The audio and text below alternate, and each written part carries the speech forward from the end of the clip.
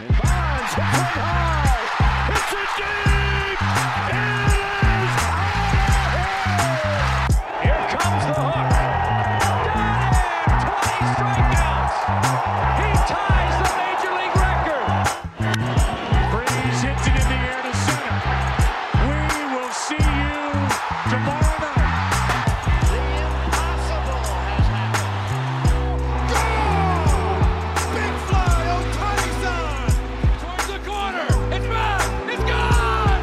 Welcome to Slam Diego.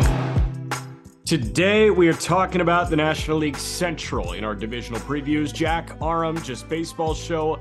Getting back to the first thing you do when you get up in the morning, listening to the pod, right? Today is Friday, March 24th.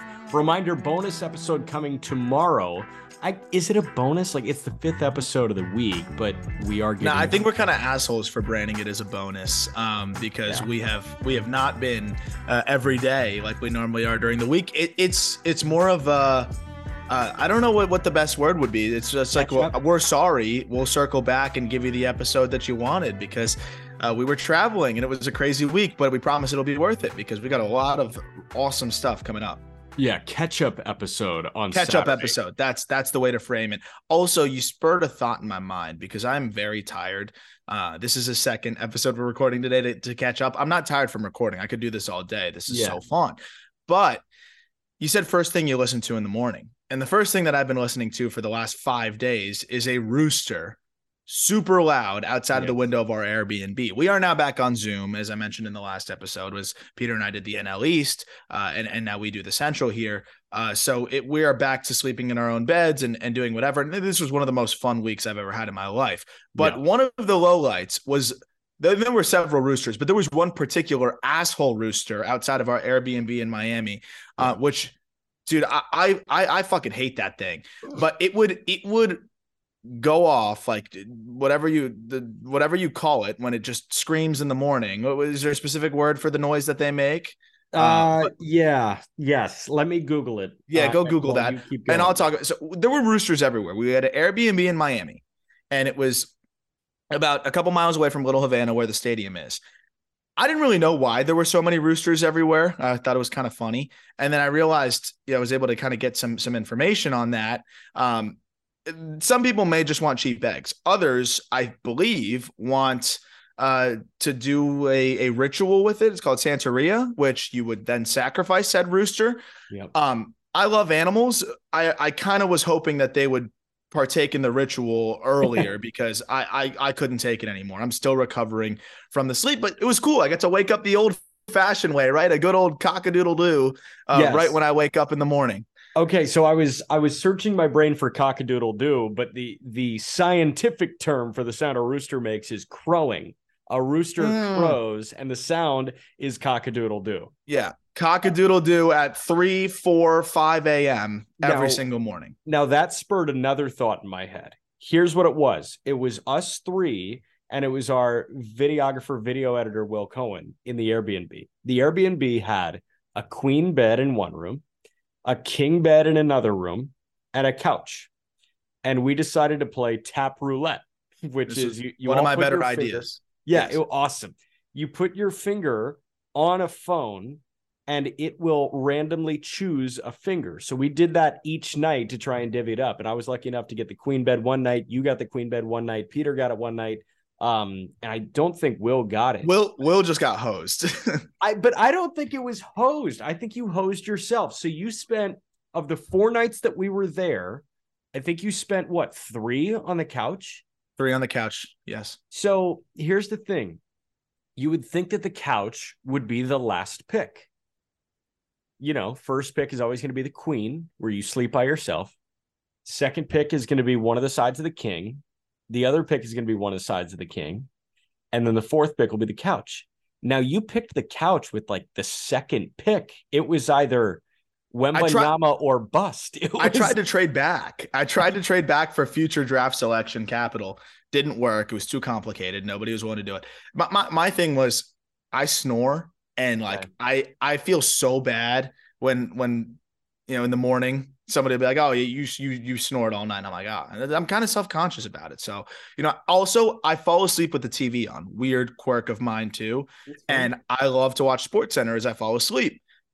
You guys were whoever I share the bed with in the other room would have said, can you turn the TV off? I want to go to sleep like a normal person. That's not how I operate. So I just wanted to kind of stick to my routine, which entailed me being very close to a rooster right outside our window. So yeah, tap roulette, great way to decide thing amongst friends. We did that every single day. And that was a lot of fun, but yeah, that was kind of what it's like to be on a trip with the idiots from the Just Baseball show and beyond. Thanks for calling me an idiot. You also saw the campaign for the first time. What'd you think of that one? Will Ferrell, Zach Galifianakis. Unbelievable movie. Need to watch that again. I'm going to. So good. Filipino tilt-a-whirl operators are this nation's backbone. NL Central, we will work bottom up. So we will go Pirates, Reds, Cubs, Brewers, and Cardinals. We can start with the Pirates, who I've seen a lot of over the last year, and we'll see a lot of again this year as I enter year 2 in Indianapolis. And I'm going to see some guys that I think are major league ready, but there is a lot of traffic at some of these positions. Good. So we'll start with the lineup here. Austin Hedges and Kevin Plawecki are likely the catching tandem. And then the projected opening day lineup has Ji-Man Choi at first with Carlos Santana as the DH. Rodolfo Castro, who's had an impressive spring at second base. Oneil Cruz, Mr. Everything at short. Ke'Bryan Hayes, the Platinum Glove candidate, at third. And then Brian Reynolds, Jack Sawinski, and Andrew McCutchen lining the outfield, with the projected bench being Plawecki, Ji-Hwan Bae, King Connor Joe, and Travis Swaggerty, who has had an awesome spring as well. A lot of youth here. This isn't the most dreadful lineup in baseball, and I don't think it's close to the bottom. Yeah, it's a low bar, but my comment was going to be this team doesn't suck, which is good. And I think they're a popular over win total team, which then now makes me a little bit nervous about how they're going to perform. Right. I don't know how they do in the win-loss column, because I do think the pitching is going to be an issue for them. I think they're going to lose a lot of games just off of not being able to maintain leads. But just in terms of watchability, in terms of what Pirates fans and just baseball fans in general can enjoy in watching this team, is that you are watching guys that are going to be around the league for a long time if they're young, and veterans who have some intrigue, right? Even from you go to an Andrew McCutchen type. Like, I'm going to watch Andrew McCutchen in a Pirates jersey, even if he has a 710 OPS. Like, that's just nice for me to see. Carlos Santana, like, that at least is a guy that is producing above average WRC plus numbers. Like, there's a watchability of this team that I like. And you mentioned the busyness at each position. There were competitions at each position, and guys won them. And I think that really kind of helps, or maybe some are still undecided, but that kind of helps make you feel a little bit better about this team when some of the spots in the lineup were actually earned and not just given by default because they suck. Yes, 100%. And I think the best example of that is second base, where you had an open competition with two guys that I got to watch a lot of in Ji-Hwan Bae and Rodolfo Castro. I think Bae is the better player. I love Ji-Hwan Bae. I think that guy is a perfect leadoff hitter for a Major League Baseball team. But what Rodolfo Castro does is very Oneil Cruz light, where there's some frustration there. He's obviously not built like Oneil. He's not a 6'7" shortstop that runs as fast as everybody and pumps out 120s. But Rodolfo Castro can hit the crap out of the ball when given the perfect pitch to do so. He is a really good athlete. He can move exceptionally well. He's got a strong arm. I think this guy plays a frustrating yet exciting brand of baseball when he's right. I think he earned it too. I like Bae better long-term as well.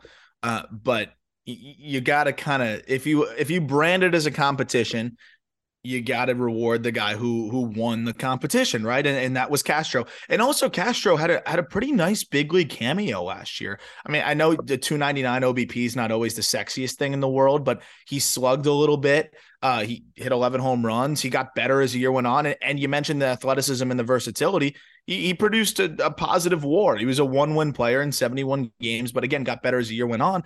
It wouldn't be crazy to see Rodolfo Castro be a 2.5, 3-win player. And on a team like the Pirates, that should be an everyday guy. I think Bae's going to find a way to force himself into the lineup. And at the end of the day, between Bae and Castro, these are two guys that can move all over, right? Castro played 32 games at second, 24 games at third, 19 games at short. Bay can move all over as well. He could play center. He could play second. He could probably play third if he really wanted him to. Play left a little bit too. Well. Exactly. Yep. So these two guys, I think, are going to both force their way into the lineup, and that's a good thing for the Pirates. I think this lineup it's not great. There's not a lot of star power, really. I think Brian Reynolds is going to bounce back, but at least 1 through 9, there's not this like glaring, holy crap, this guy sucks besides the catching position. But your Hedges is Hedges. Like, and that's the guy you want working with some of these young pitchers. So if that's your gaping hole, I think you're feeling all right. Other thing is, I'm pitching Ji-hwan Bae as the opening day center fielder because right now it's looking like it's either going to be one of Jack Suwinski or Travis Swaggerty. I think we should move the goalposts on Swaggerty a little bit because I was impressed with Swaggerty last year. He is not going to be a 3-hitting center fielder or a 2-hitting center fielder. This guy is an exceptional 4th outfielder with a borderline great glove in center. So I think Swaggerty provides a serious service for them. Suwinski, we know about the pop. We also know about the strikeouts. I think Bae is as good in center as Suwinski, can hold a candle to Swaggerty defensively, and Bae is a much better hitter than the both of them. So I would pitch Bae in center with Swaggerty as the backup, but having Suwinski, Swaggerty, and Ji-hwan Bae to juggle in center with McCutchen and Brian Reynolds in the corners, not the worst thing in the world at all. Rotation. Not bad at all. Yeah. Sorry. I was just going to say, it's to your point, Swaggerty was spectacular, has been spectacular this spring. Maybe he made an adjustment. At the end of the day, first round pedigree, 25-year-old guy, it's never too late. Top 10 pick pedigree, man. Yeah. Rotation. This is where the traffic lies. And before we move off the outfield, there's some traffic there. I mean, you got a guy like Kanan Smith and Jigba who's playing really well in the spring. Cal Mitchell will probably be down in AAA. Mitchell dazzled in AAA last year. Even a guy like Tucupita Marcano will not make it. Ryan Valade will probably not make it. Miguel Andujar probably won't make the team. So there's going to be some big league talent waiting in AAA for the call-up. Rotation. Mitch Keller is the opening day starter. Roansy Contreras is electric, and I think everybody, was reintroduced to Roansy during the World Baseball Classic. Yep. Then you've got 43-year-old Rich Hill. You got JT Brubaker, and then you got Vince Velasquez as the 5. I do not expect Velasquez to last the whole year because this may be the best AAA rotation you will find. Maybe the best rotation you will find in minor league baseball. Luis Ortiz, Mike Burrows, Quinn Priester, Johan Oviedo, who's part of the Quintana deal, and then Kyle Nicholas. That's an excellent 5 waiting in the wings. Yeah, we will be doing an episode on the call-up of like best minor league teams. We do that every year, or best minor league rotations, whatever, like just to give you a watch guide for MILB TV. That's going to be a rotation that, to your point, without a doubt, will be one of the rotations to watch. And I'm happy for you, man. I'm happy for you because, dude, it's a long season. It's nice that every single day you go to the ballpark, that there's at least a 90% chance you're getting a starting pitcher of intrigue. Yes, 100%. And the con, if you do decide you want to watch one of these guys, you have to sit through me a little bit. Yes, more. Which I promise, for those listening, it gets better. It gets more tolerable. I almost enjoyed Jack by the end of the year. It was pretty fun. But no, Jack and Howard do an unbelievable job. Is Howard the longest tenured broadcaster in the minor leagues? I think so. He's about to start year 47 as the voice of the Indianapolis Indians. It's an awesome duo to have you two there. And I tuned into I've lost count. I tuned into a lot of games and really enjoyed it. So I encourage those who want to hear some more Jack or just keep up with the Pirates AAA, definitely tune into some of those games. But real quick point on the AAA arms.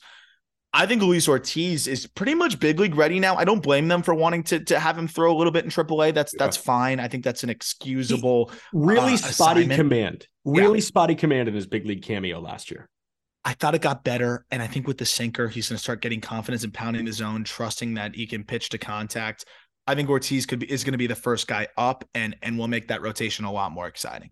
Yeah, I think so too. There was another point that I made. I hopped on Bucks in the Basement, which is a minor league podcast, and we were talking about Endy, And he said it might be nice that Endy is catching some guys that he will be on the big league team with 100%. for at least 6 years. And I said 100%. And if he's able to catch Luis Ortiz's 100-mile-an-hour sinker and Mike Burrow's 2,500 RPM fastball at the top of the zone, he can catch any fastball on the face of the earth. I promise you Correct.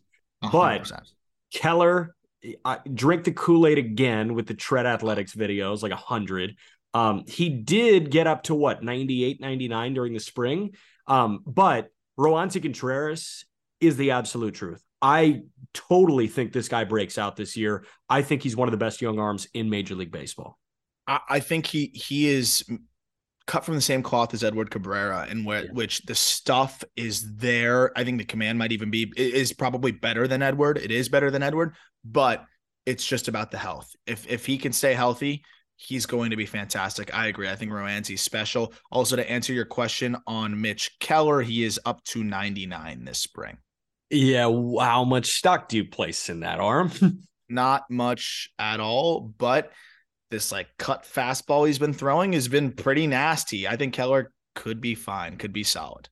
Yeah. All right. And then the bullpen, David Bednar, the all-star, is the closer. Will Crowe had a really solid year last year. Then you go to Dwayne Underwood Jr., just threw for Puerto Rico in the WBC. Chase DeYoung went from journeyman starter to really good middle reliever for them a year ago. Then you got Colin Holderman, who came over in the Daniel Vogelbach deal, Dalry Moretta, who came over in the Kevin Newman deal, Yerry De Los Santos, who I think is a big league closer in waiting. I think when Bednar moves on, it's Yerry's job. And then I do want to shout out Jose Hernandez, a lefty taken in the Rule 5 draft from the Dodgers, and Colin Selby, who's a lefty that's at 100 with a great slider that's waiting in the wings that was 40-man protected. Yeah, and they've got, Harleen Garcia, who has had some really nice stretches over the last couple of years. He's dealing with some bicep discomfort right now. Yeah, exactly. Yes, but, that is not the worst thing in the world. That's much better than forearm, bicep stuff. That's like a common March flare-up thing.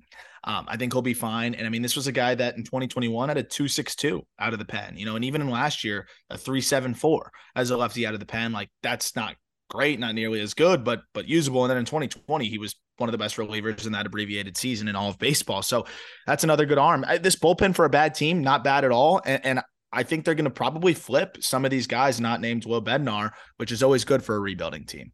Moving to Cincinnati, this team has some serious intrigue to it, but you also see TJ Friedl and Kevin Newman and Jake Fraley in the opening day lineup, and you say, okay, they're still the Reds. I promise you positive things are coming to Cincinnati. They're very close. They're in AA. They're in AAA. There are some guys that will be in high A for a month and then go to Chattanooga. So we'll walk through the Reds. Just know it may be a tough season, but things are going to get a little bit better. And we have to wax poetic about one starter who looked flat out excellent on Wednesday in the spring. But starting with the lineup, you've got Tyler Stevenson slated as the opening day catcher. He will catch as many games as he is healthy for. Luke Maile and Kurt Casale are the backup plans. They may both be on the opening day roster. First base, Will Myers likely with Joey Votto as the DH. You could also flip-flop those two, although I think Votto is on his last legs. Yeah. You've got India, a healthy India, fingers crossed, at second. Kevin Newman, likely the shortstop, although Jose Barrero has looked decent this spring. Spencer Steer, who we like as a sleeper rookie of the year pick, is likely the opening day third baseman. And then from left to right in the outfield, TJ Friedl, Will Benson, who is awesome, was acquired from Cleveland for pennies on the dollar. And then you've got Jake Fraley in right with Chad Pinder rounding out the bench with Barrero, Casale, and Maile. This offense is not good, but there are some pieces that you can watch and you can palate when you turn on a Reds game. Look, it could be okay. It could be all right because but that's the absolute ceiling. Okay is the absolute ceiling. That's, to me, okay is, kind of league average. Obviously, they get the home bump. They're going to be below average, but there's a scenario here. I think John India is going to be closer to that rookie season this year. Yeah. He looks more athletic. He laid down a bunt in the game I was watching the other day. He was moving pretty well. I'm not feeling great about Votto, but he could back into 20 homers still. Will Myers, this is a perfect spot for Will, right? I mean, he's still 32. He's finally healthy. He looked He's looked pretty decent this spring. Myers could be a nice, just solid bat for them. It's all about Tyler Stevenson and how healthy he's going to be. Stevenson should be the best bat in this lineup if he's 100% healthy. I'm all the way in on Spencer Steer, and I love what I've seen from Will Benson this spring. I love what I saw from Will Benson in AAA. I know you did, and he had a sick swing on Wednesday. The other way, inside out, 3-2, just a line drive for a double. He can move. He's going to play good center field. He's going to walk. I think that was one of the best additions that any team has made under the radar this spring. Yeah. It's going to be rough, probably over the 162, but this team is more balanced. I know Reds fans love Friedel and Fraley. I think one of those guys will come out and be, an above average hitter. And the other is going to be like, why did we love him? Yeah. Which I get. Like, one of them's going to be all right. This lineup's fine. It's fine. I'm kind of out on Barrero though. I'm kind of waving the white flag on him. So Barrero was a frustrating watch last year. Like, he's kind of been a frustrated watch his entire career. He was a Futures game participant when he was Jose Garcia. If you remember Jose Garcia, that is the same guy, Jose Barrero. But Barrero is the kind of guy where things avalanche on him, where if he makes an error, you will see him strike out the next half inning. Like, it's very hard for him to put things in the rear view. And that is not talking to him. Like, that's no information that I've gathered from, speaking to him. It's just watching him play as many games as I got the opportunity to watch him play. A lot of it is just like, if he's having a good game, it's a good game. But if he's having a bad game, he's going to be bad for 2.5, 3 hours. It's not going to get right in the 6th, 7th inning, which is unfortunate. And especially when you are on a team that probably won't win as many games as 3 or maybe 4 teams in this division, you have to be able to compartmentalize the bad. And I'm worried about Barrero's ability to do that.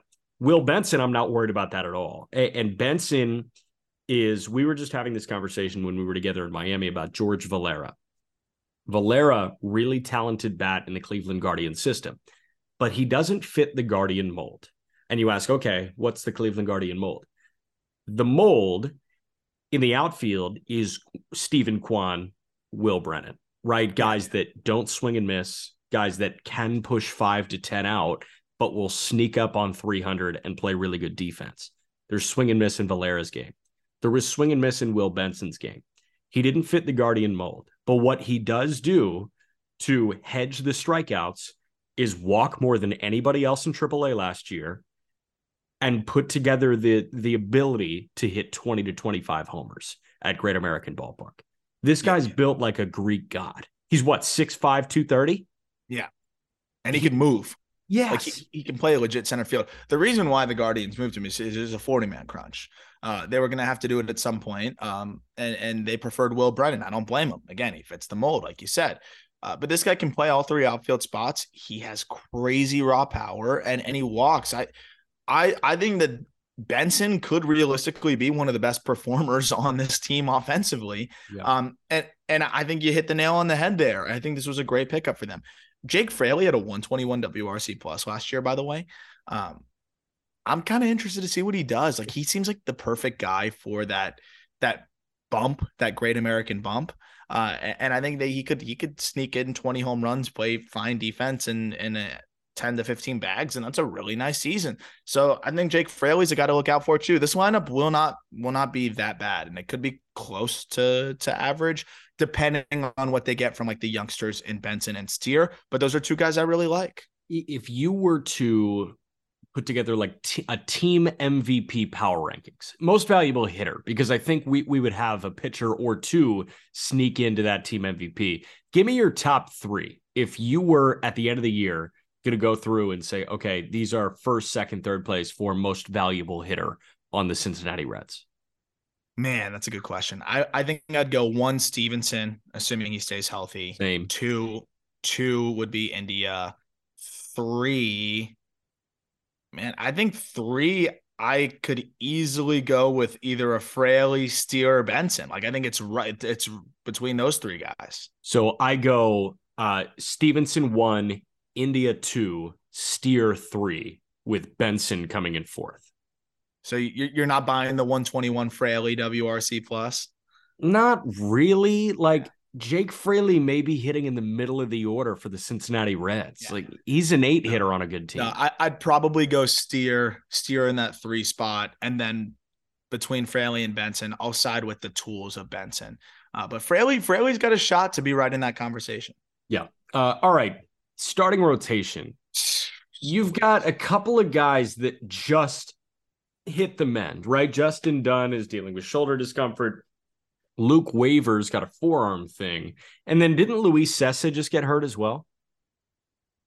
Did he get hurt? I think so. I believe so, yes. So if Cessa's out of the fold, then we're probably looking at an opening day 5 of Hunter Green, Nick Lodolo, Graham Ashcraft, check. Then you got Brandon Williamson, who's forced up sooner than he probably should be. And how do you go with the 5 spot? Is it Connor Overton in short inning spurts? I don't think you force up a Levi Stout or a Connor Phillips or an Andrew Abbott. Let me be very clear. This is the worst 4-5, I think, in Major League Baseball. Not close. No, I don't think it's necessarily close. I don't know what the hell the Reds are doing on that front. The 1, 2, 3, awesome. We've talked about Green and Lodolo a ton. I think everyone knows how talented those 2 guys are. Ashcraft has been spectacular. We watched him against a kind of B team for the Padres on Wednesday night. I don't care. He tweaked the breaking ball, so it's more of a sweeper shape, and it's harder.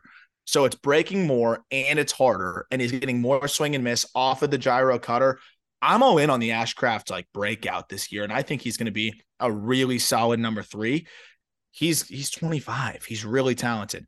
Where it's concerning is the 4-5. To answer your question, so Brandon Williamson kind of backs into a rotation spot he didn't earn. A guy that I really liked as a prospect, but man, was he rough last year? And now he's probably one of their better options in the 4/5 spot. It sucks that Luke Weaver got hurt, but it kind of shows you how exposed they are. Justin Dunn's going to be out for a while with a shoulder thing again.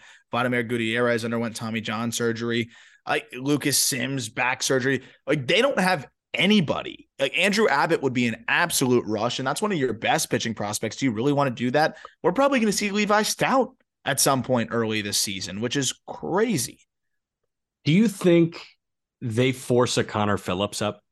That would be absolutely just a malpractice disaster to do that. I think it would be malpractice. Yeah, no. The answer would be no. I don't think they do that. And if they do, they should be arrested. Okay, fair. Yeah, man, I think they don't have many options. If you don't want to stifle the growth of your pitching prospects, like they may have to suck it up and go with Connor Overton for a couple of starts. Another guy that we've seen some lesser prospects get up and make the major league debut, so it doesn't stunt the growth of some of their other more blue chip prospects. I think a guy like Carson Spires could make some sense, 25-year-old that looks AAA ready, but he's not a major league starter at this point in his career. They're going to be starting non-major league starters on the 5th day of the season, which is really unfortunate.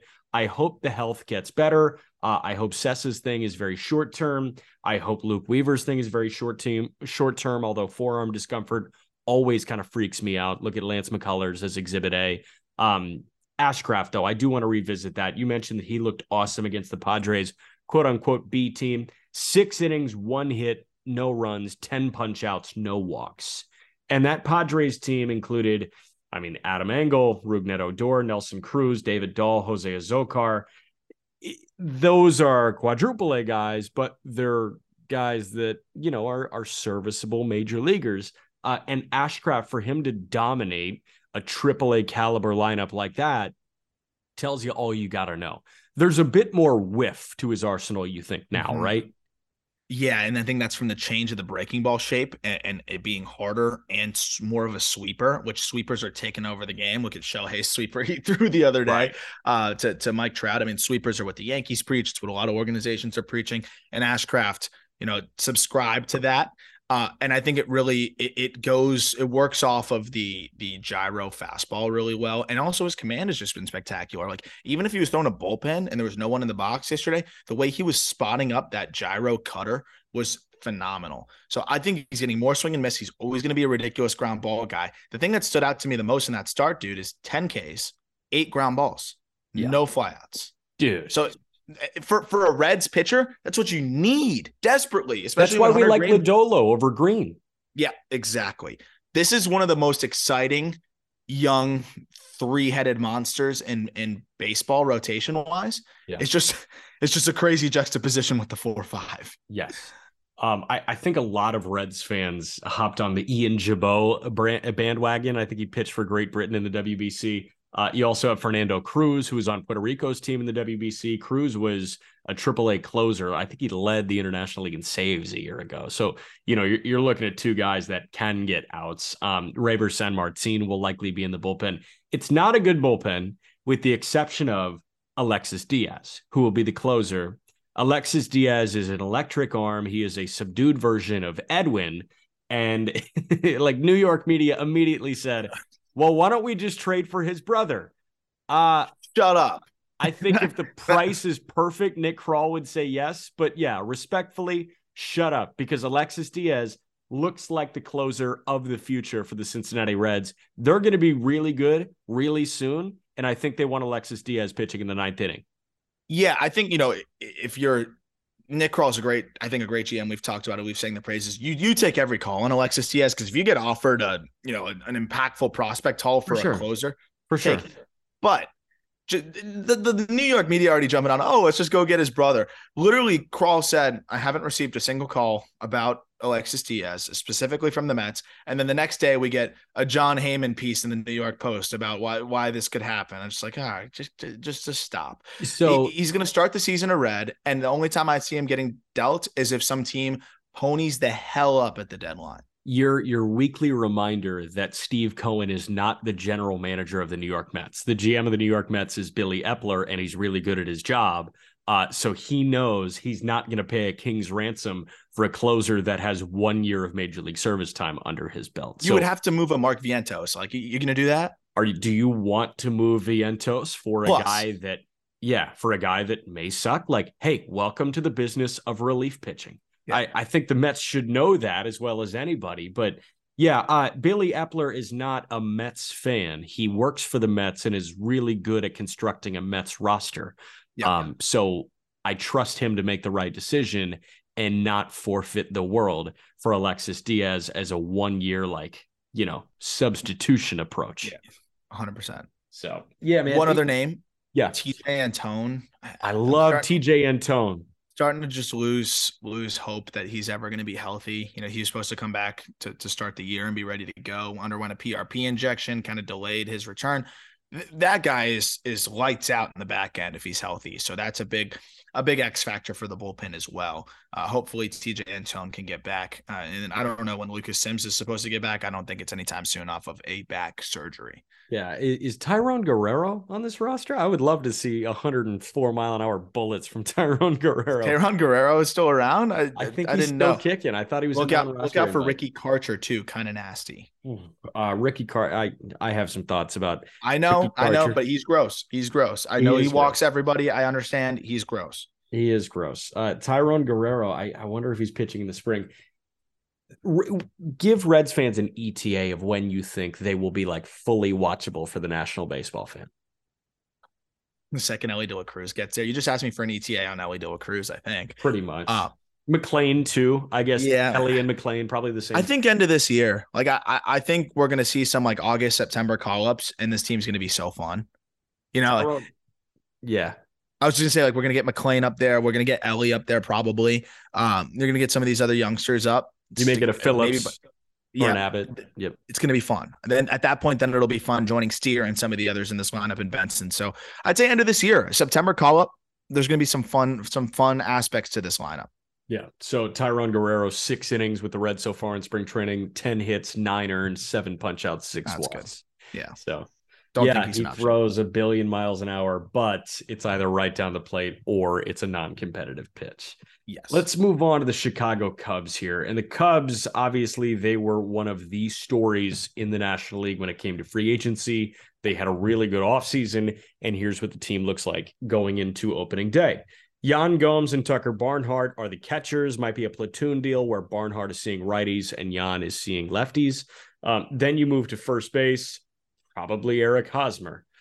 Second, starts the best defensive middle infield in baseball, probably with Nico Hoerner at second and Dansby Swanson, who just signed that, over $100 million deal at short. Then you got Patrick Wisdom likely at third, outfield left to right, Ian Happ, Cody Bellinger, Trey Mancini.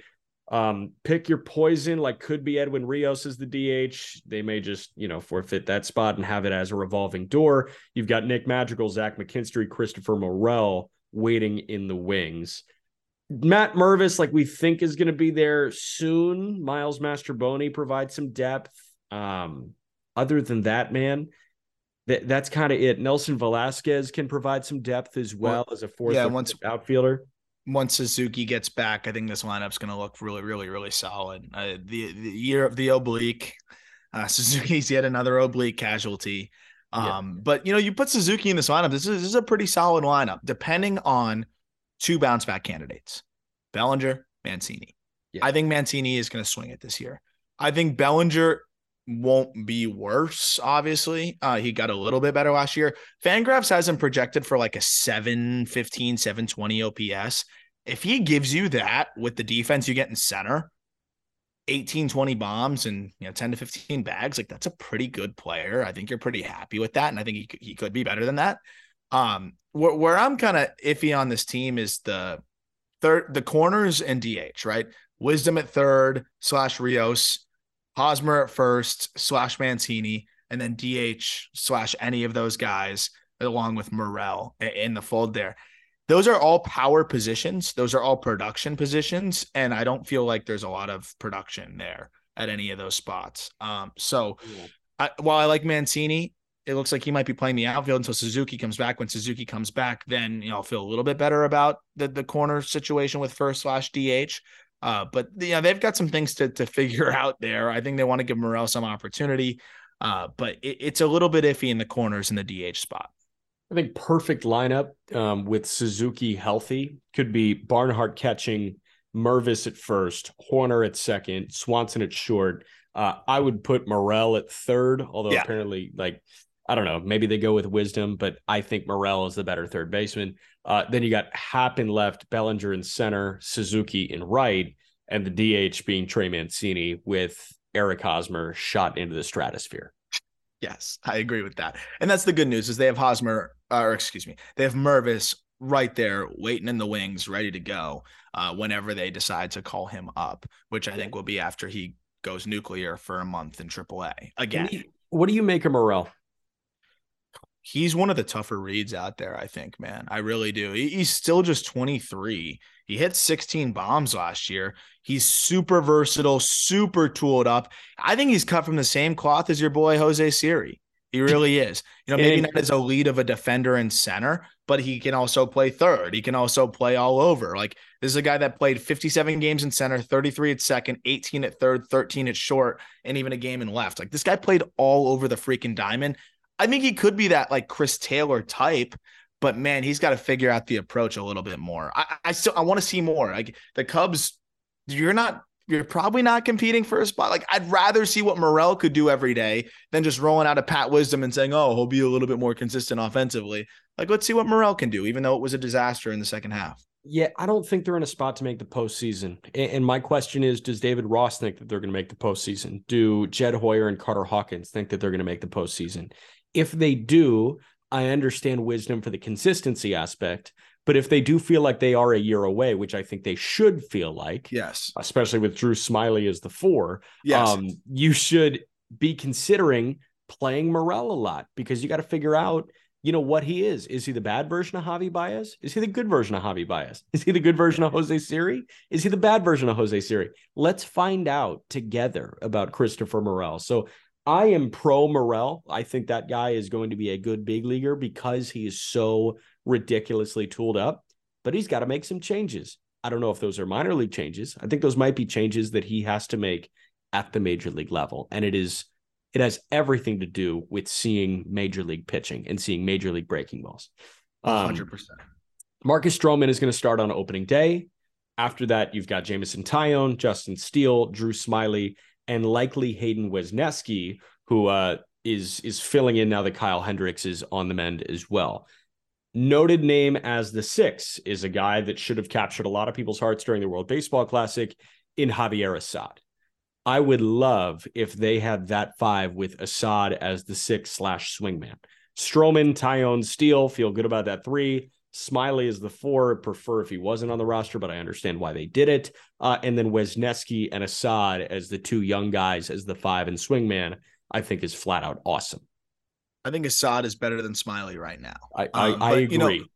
They'll find that out, right? Like and they probably already know it, but Smiley will make a few starts. He'll be kind of iffy, and then he'll be that swingman type, which is a perfect role for him. Again, it's all about depth when it comes to the rotation. You want that 6th or 7th starter. But Assad looks the part. I think he's ready. He'll prove it with a few big league starts, a few AAA starts to start the season. Or he might somehow find a way to work his way into the team if they put him in the bullpen and ends up making some spot starts. Justin Steele's been a little iffy in spring training. I like Steele a lot. I think he looks really good last year, but he's had he said felt like he was thrown underwater, which was interesting. He just couldn't find the release point. Maybe it's a little bit of dead arm. We'll see how he kind of works through that. But there's no ace in this rotation, but Stroman and Taillon are proven and pretty consistently solid. I love Wesneski. And I think there's a legit scenario where Wesneski is the best F-WAR arm in this rotation. He gets the whiffs, he gets ground balls, and I mean, he's just an interesting arm at 25 years old. He was spectacular to finish the year last year. He's been good this spring. I think Wesneski might be the best arm in this rotation by the end of the year, and that's not crazy to say. Couple of names that I want to throw at you as depth. Like, I know what Adrian Sampson is. I'd prefer Assad making starts over Adrian Sampson. If this rotation does deal with guys going down at the midseason mark, what do you think about Caleb Killian, who's going to be 26 around the midseason mark, and Ben Brown, who's still 23 years old, was acquired in that David Robinson deal? Yeah, Killian was a surprise last year. I know you and I both liked him a lot, and I liked what he showed in Triple. I liked what he showed at points in the big leagues. I think Caleb Killian, who, by the way, came over in that Chris Bryant deadline deal with the Giants along with Canario. Killian last year in 2 years ago in 2021, led minor league baseball in strikeout to walk rate. So the number of strikeouts compared to the number of walks, he was the best in all of minor league baseball at that. Last year, he got his first big league taste, and he struggled in Iowa and with the Cubs. No command. The command just kind of went to the wayside. So I'm very fascinated to see how he bounces back from that. But this is a guy that I thought at that point, when the trade went down, that was on a fast track to a 4 or 5 starter type. He can still easily get back there. He's just 25 years old. I'm very excited to see how Killian starts the year in AAA, because that could be a nice option for them as well. I'm still holding out hope for him as a rotation piece. And then who was the other guy you asked about? Ben Brown. Oh, Brown might be one of the most talented arms in this system. It's about seeing if he can be stretched out and seeing if he can have that third pitch kind of mixed in a bit more. But the fastball curveball combination, it's a plus fastball, it's a plus curveball, it's a hammer. He will strike out guys in bunches. At the very least, you've got a high leverage reliever here, but I think he's starting to prove that he can be a legit starter. He's still probably a full season away. Maybe we see him at the end of the year, but Brown is a dude. If they're somehow competing, I could see them bringing him up and putting him in a bullpen role down the stretch. Like, he's that nasty. Cool. I like Brown as a possible bullpen option. Keegan Thompson is also a possible bullpen option now, swingman type. Michael Fulmer and Brad Boxberger, they signed to a free agent deal. Really sneaky signing here, or a waiver claim, was Julian Merriweather, who looked really strong for Toronto. If he can bounce back, we may be looking at a great steal of a waiver claim for the Cubs. Another one that you shouldn't really be sleeping on, and Rowan Wick is a known name. Brandon Hughes is kind of a known name at this point. Adbert Alzolay looked like a strong, young starting pitcher for the Cubs, then was dealing with injury. Now he's a bullpen guy. He's had a pretty solid spring as a true reliever. I think if you've got Adbert Alzolay in this bullpen, Cody Hoyer should come back from Tommy John surgery at around the midseason mark, and Jeremiah Estrada as well, who has been dynamite as a reliever at every level of the minor leagues. I think this bullpen is certainly no slouch. I think they're missing the 9th inning guy, but I think they have a bunch of 7th and 8th inning guys that can get the job done. And 2 proven vets, pretty consistent guys in Brad Boxberger, Michael Fulmer.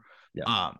This should be a solid bullpen. I think it'll be an above average bullpen overall. And Wick was spectacular. Like you said, if Merriweather's the X factor, and man, if he looks like the 100-mile-an-hour guy with a nasty breaking ball, this bullpen could be pretty solid.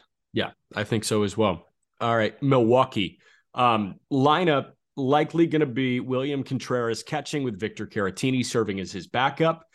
You've got Rowdy Tellez at first, who was a semifinalist in the WBC with Team Mexico. You've got Bryce Turang, the rookie, who we think can be a sleeper for Rookie of the Year at second. Willy Adames at short. Luis Urias at third. Urias, crazy nuke off Roki Sasaki in the semi. And then the outfield from left to right, Christian Yelich, Garrett Mitchell, and Brian Anderson, possibly, with Jesse Winker as the DH. Then you got Owen Miller, Mike Brasso, Keston Hero waiting. And of course, we know about that young stable of outfielders. We haven't even mentioned Sal Frelick and Joey Wiemer, who should be knocking on the door big time. This lineup, I feel like, is one of the better lineups that we've seen from the Brewers in the Christian Yelich era. Yeah, this is one of the better teams that they've put around him, and it's ironic because now it's not about putting it around him. It's about just trying to circumvent the lack of production you're getting from your most expensive player in the corner, which is a shame. But at the end of the day, Yelich is still an above average hitter in this game, and he was better in the second half. He had a 115 WRC plus in the second half. But you can't rely on him to be MVP Yelich, so you need to have a balanced lineup from top to bottom. I loved the William Contreras edition. I think I mentioned it as one of the more underrated moves that was made, over this offseason. He could hit 30 for them, right? And then you know the kind of power that Rowdy Tellez has. You mentioned Luis Urias. The outfield is kind of a little bit of a question, but they hedge that with just a million options. Yeah. I think Brian Anderson's going to be sneaky good this year. And he also gives you the versatility to plug in the infield when you need it. And if he's healthy, he hits the crap out of the ball, and he's been, kind of buried in Marlins Park for a long time, Lone Depot Park now. But I like the additions of Contreras, Winker, and Anderson. And then they got Owen Miller on the bench, but they have just a 1 through 9, all guys that could be above average bats. Like, that's all you can really ask for. And then you mentioned the guys that they have knocking on the door in the minor leagues. The guy I'm most concerned about is Garrett Mitchell.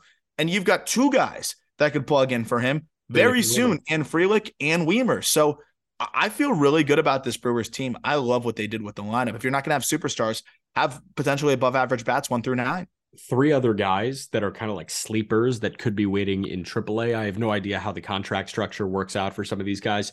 Luke Voit was non-tendered by Washington. Luke Voit was a non-roster invite here. I think he's a perfect AAA guy ready to come back up. Abraham Toro, also acquired to the Colton Wong deal. I think he's a perfect guy to shuttle between Nashville and Milwaukee. And then Tyler Naquin, who did some good things for the Mets last year. He's waiting behind some of those young guys. So if you want, that veteran presence, say these guys aren't really working out, you want more time in Nashville for them, Tyler Naquin is waiting there. And of course, your favorite Monte Harrison. And they brought him back home. You should have a really, really nice hype video coming up for him coming back home there to Milwaukee. But no, I love this team top to bottom. I think they're going to play, good defense overall. Yeah. I really like the middle infield with Bryce Turang. I think this is one of the more underrated teams in baseball. If Winker can bounce back, and what better place to bounce back than a similar type of environment to Great American Ballpark, and he's going to get to play in Great American Ballpark a little bit again. Yeah. I think Winker's gonna have a nice year this year, and that's a big X factor for them. Yeah, no doubts in my mind about the rotation for Milwaukee. I think this is one of the best rotations in all of baseball. Corbin Burns, Brandon Woodruff, Freddie Peralta, who's finally healthy again, Eric Lauer, and Wade Miley. Unfortunately, Aaron Ashby is hurt at the moment, dealing with shoulder fatigue, which is a little nerve-wracking. But you've got that 5. Then you got Adrian Hauser waiting. You've got Bryce Wilson waiting. Hey, you know what? Maybe Robert Gasser is ready in due time. Give him a couple months in AAA. I think that they have enough depth options. If Wade Miley sucks, they can go somewhere else, because I know for a fact that the front 4 are not going to suck. And they've even got like an Ethan Small, a Jansen Junk for mop-up, plug-in duties.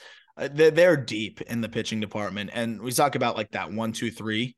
That's a really good 1-2-3 with Burns, Woodruff, and Peralta. And Lauer as a 4 is crazy. So while I don't love Miley as a 5, that's a fine 5 if he's healthy. Like, it could be a really solid 5 if he's healthy. Listen, he was a Cub last year. I'd prefer Wade Miley as a Cub over Drew Smyly right now, I think. Absolutely. No doubt in my mind. But even if Miley, like, doesn't pitch much, he only threw 37 innings last year, like, they've got a million other options, like you mentioned, that all could plug in, specifically lefties with Small, Gasser, and some of the other dudes. So I think this rotation is going to be, again, a strength for them, and it leads into the bullpen, which I know is a little bit mixed, but I think it's good. I don't. Wow. Tell me why you think it's all right. Because Devin is Devin, obviously, like one of the best closers in the game, one of the best relievers in the game. But then you got Matt Bush, who I know throws really hard, had that crazy career arc. He's 37 years old. Peter Strzelecki, Hobie Milner, Javi Guerra, Bryce Wilson, Joel Payamps, Adrian Hauser slated as the opening day bullpen and bullpen depth. I don't like Matt Bush, man. I know get you it, and but Peter that's agree. 2. Yeah, no, I mean, I don't think it's great, but they have a great rotation. And you got one of the best. I think Devin Williams will be one of the best closers in baseball this year. Yes. Like that simple will be one of the best closers in baseball. So that always makes me feel a little bit better. I think Matt Bush is a fine setup man. Peter Strzelecki was really, really solid last year. And if you look at what also inflated a little bit for Matt Bush, I think he had like 4 or 5 opener appearances and sucked. Yeah. Like, it was just horrible in him. He was a 3.3 ERA guy as a reliever. Great strikeout to walk rate, really insane fastball shape there too.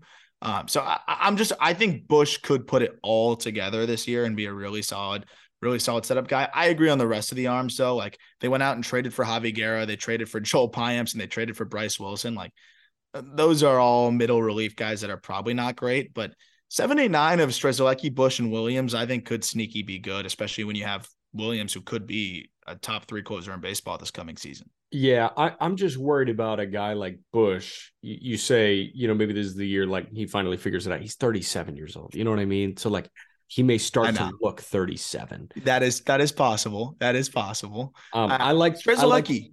I liked him when I saw him in Nashville. I did.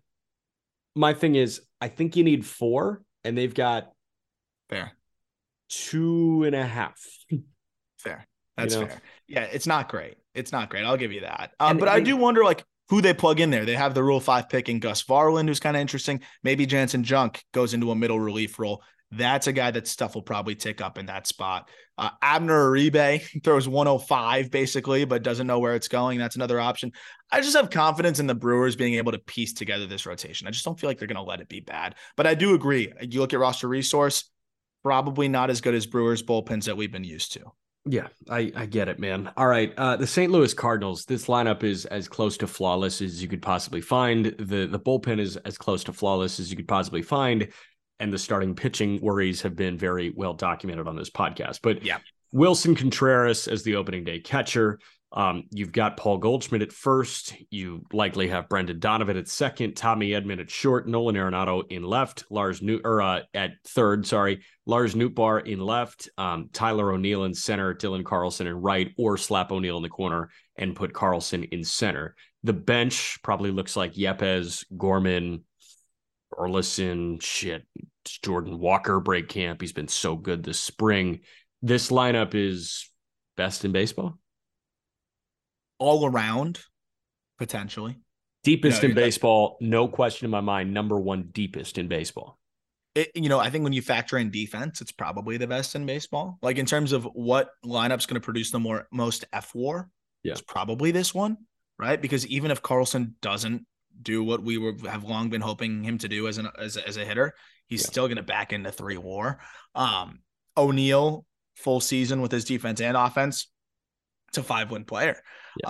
So yeah, I'm very fascinated to see how some of those other guys, like the O'Neills, like the Carlsons do this year, and the Nootbaars, right? Because everybody else, what you're getting from Goldie, what you're getting from Arenado, what you're getting from Wilson Contreras, you even know what you're getting from Tommy Edman at this point. So I'm going to be really interested. And Brendan Donovan, I think you can just pencil in for pretty much what he did last year to a degree, maybe slightly diminished in the OBP department. But then you have guys on the bench, like most benches were like, oh, that's a solid plug-in guy. Yepes and Gorman could be impact bats off the bench. So Right. I'm really fascinated to see what they do. And you mentioned deep. It doesn't get deeper than the St. Louis Cardinals. No, because you got Alec Burleson waiting in the wings as well. You've got Kisner as the backup catcher, but then you have a guy like Ivan Herrera. What do you get from Herrera? How about Tres Barrera, who was just invited as a non-roster invite? So there are catching options behind Wilson. Obviously, you don't need him. I think... What do you think happens to Jordan Walker on opening day? Like, do you think he is in the Memphis Redbirds lineup on March 31, or do you think he is in the St. Louis Cardinals lineup on March 30? Man, he's made it tough on them. You know, if you asked me before spring training, I'd say no doubt start him in triple. He needs some more time in the outfield. But the one area where the Cardinals may want to try to figure things out, or at least roll the dice, is DH, because they don't have that clear cut guy there, though I think a platoon of Yepes and Gorman is more than good. Yeah, and I would like to see Walker, to answer your question real quick, is just I'd like to see him in triple because I want to see him get reps in the outfield. If he's just sitting on the bench, if you put him in the outfield, you're negating the fantastic defense that you have between Nootbaar, Carlson, and O'Neill. I want to see him just get some reps in the outfield because it's still shaky out there. He's getting better, but he needs more reps out there. If you're stashing him as a DH, he's not going to get much better defensively in the outfield. Sure, you can get some live reads and stuff like that in batting practice, but right. I'd like to see him start the year in the minor leagues for a month or so and get more acclimated there and see what you have with Gorman and Yepes, because if Gorman really struggles, then you have more clarity there as well. Yeah, so that was going to be my follow-up. Like, are you okay with him as the DH because Jordan Walker, like, why would you have a top 5 prospect in the game DH when you could see him get really good in a corner outfield spot? Exactly why I think he should be playing 30, 40 games in AAA to start the year and then go from there. Yeah. If he is a terrible defender in AAA, are you okay on April 15? Not April, on May 15th? Are you okay on May 15th, like getting him up and it's like, okay, you're the DH? If he's needed, yes. Yeah. But if Gorman and Yepes are raking, unless Walker's hitting, has a 1,000 OPS, keep working on the defense then, man. Like, that's an important aspect of your game. You're a good athlete. Like, the reason why he's a top 5 prospect is not just because of the bat. It's because he can run. He's got a good arm. He was a pitcher in high school up to mid 90s. Like, you want to see that guy be able to play the field. And I think he can. I think he was a sneaky good third baseman. Obviously not going to play third there. I would rather see him get more comfortable in the outfield because he has the tools to be an impactful outfielder. Yeah. I'm going to save the rotation. Let's go to the bullpen. Helsley, Gallegos, Hicks, Genesis Cabrera, Andre Palante, Zach Thompson, who throws 100 out of the bullpen, former first-round pick, Chris Stratton. No flaws. It's fantastic. No notes. It's absolutely fantastic. No notes there. It's going to be a strength for them. Now, with Adam Wainwright on the IL with a groin strain, there goes the opening day starter. So you are likely looking at Miles Mikolas, Jordan Montgomery, a healthy Jack Flaherty, thank God, Steven Matz, and Jake Woodford as the opening day 5-man rotation. Of course, you got Waino on the IL, but then waiting, you've got Matthew Liberatore, Dakota Hudson, and Connor Thomas. Not good enough to win a World Series. No, and also Flaherty has not really looked that great. Flaherty's sitting low 90s. I'm really worried about Flaherty really ever being what a lot of people hoped he would be. And I think the Cardinals really expecting anything from him. It kind of sets him up for failure with the rest of the rotation. I feel pretty good about Michael, especially after what we saw in the WBC. Think this guy just can throw. And Jamont's solid. Yeah, and I think Matz is solid. I think Matz gets a lot of shit for being injury prone. And he is. Like, certainly you have to have a backup plan for Matz. But if Matz is in the rotation, I'm pretty happy with that. Yeah, I mean, he looked fine when he did throw last year. I know the ERA is high, but the peripherals were strong, and he struck out plenty of guys, walked nobody. I think Matz is going to be fine for them if healthy.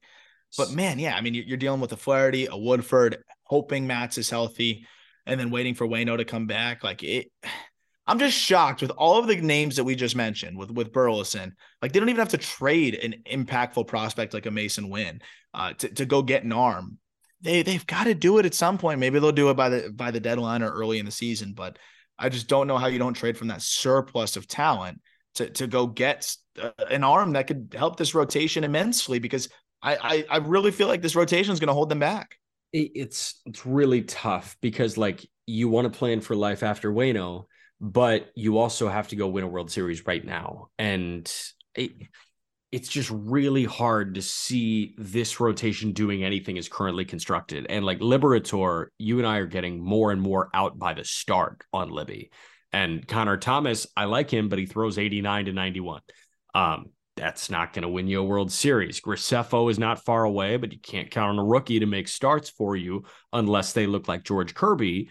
And Graceffo is not George Kirby. They need to make trades. We've talked about that a billion times this offseason. And I can't even start to throw you names of guys that would make sense for them, that would make them better. I just have to place my faith in John Mozeliak to go be ballsy and go grab a 2. I think Libby might end up being one of their more consistent, like, and I have no faith in that. I know he's ticked up a little this spring for what that's worth. Set 95 in his last start, punched out 6 Tigers over 5 innings. But the fastball shape is not that good, is it? No, it's not good. It's not good. I'm not a huge fan of his, but man, that might be someone they got to hope for. He's 23. Like, that's gonna maybe have to be one of the guys for them. So again, like, go get a proven starter. You can maybe package Liberatore. There's teams that probably still value him pretty highly. If you don't want to trade Liberatore and have him as depth, like, hold on to him and go package Burles. Like, we've talked about this so many times, we don't even need to rehash it, but like, there's so much talent there, top to bottom, on and off this 40-man, that they could go get a starter. So I figure they're going to do it at some point. I'm wondering when, but man, it's crazy that a team that is this talented, that's to the defending champ at the Central, is going to roll in with a rotation like this, especially given that Waino was sitting 86 in the WBC, man, like sitting maybe closer to 85. Like, yeah, I love Waino, but this is crazy to me. Like, how are they doing this? No idea. I have no clue. All right. As we wrap, predicted order of finish for the NL Central. Oof. I think the Brewers might take this thing, man. Okay. I think the Brewers might take the division. But the lineup is so good. Shit. I know. That was and the not bullpen's meant. so good too. Like I think Palante makes starts for them. Yeah, I think he does too. I think the Cardinals find a way, actually. Like, I think it's going to be neck and freaking neck, though. But that lineup's just too good over 162. I'll go Cardinals, Brewers, Cubs. Is it the same thing as it was last year? Cardinals, Brewers, Cubs, Reds, Pirates? Or are you taking the Pirates over the Reds? I go Pirates. I take Pirates over Reds. Pirates over Reds. Okay, so I've got the exact same thing as you. I think there is a massive gap between the Cardinals and Brewers and everybody else. And I don't think, like last year, there was Cardinals gap, Brewers, massive gap, Cubs, massive gap, then Reds, Pirates. I think it's Cardinals, Brewers, massive gap, Cubs, Pirates, not a massive gap, and the Reds. I think that the bottom of this division got a lot better. Yep. No, I'm with you 100%. Like, I would say the same thing to a T. So there we go. It's just the difference in games, people. But yes, we both have Cardinals, Brewers, Cubs, Pirates, Reds. There we go. Every link you need in the show notes. Reminder, episode tomorrow, Peter and I are going to walk through the National League West. Subscribe wherever you get your podcasts. Thank you for listening, and we will talk to you guys tomorrow.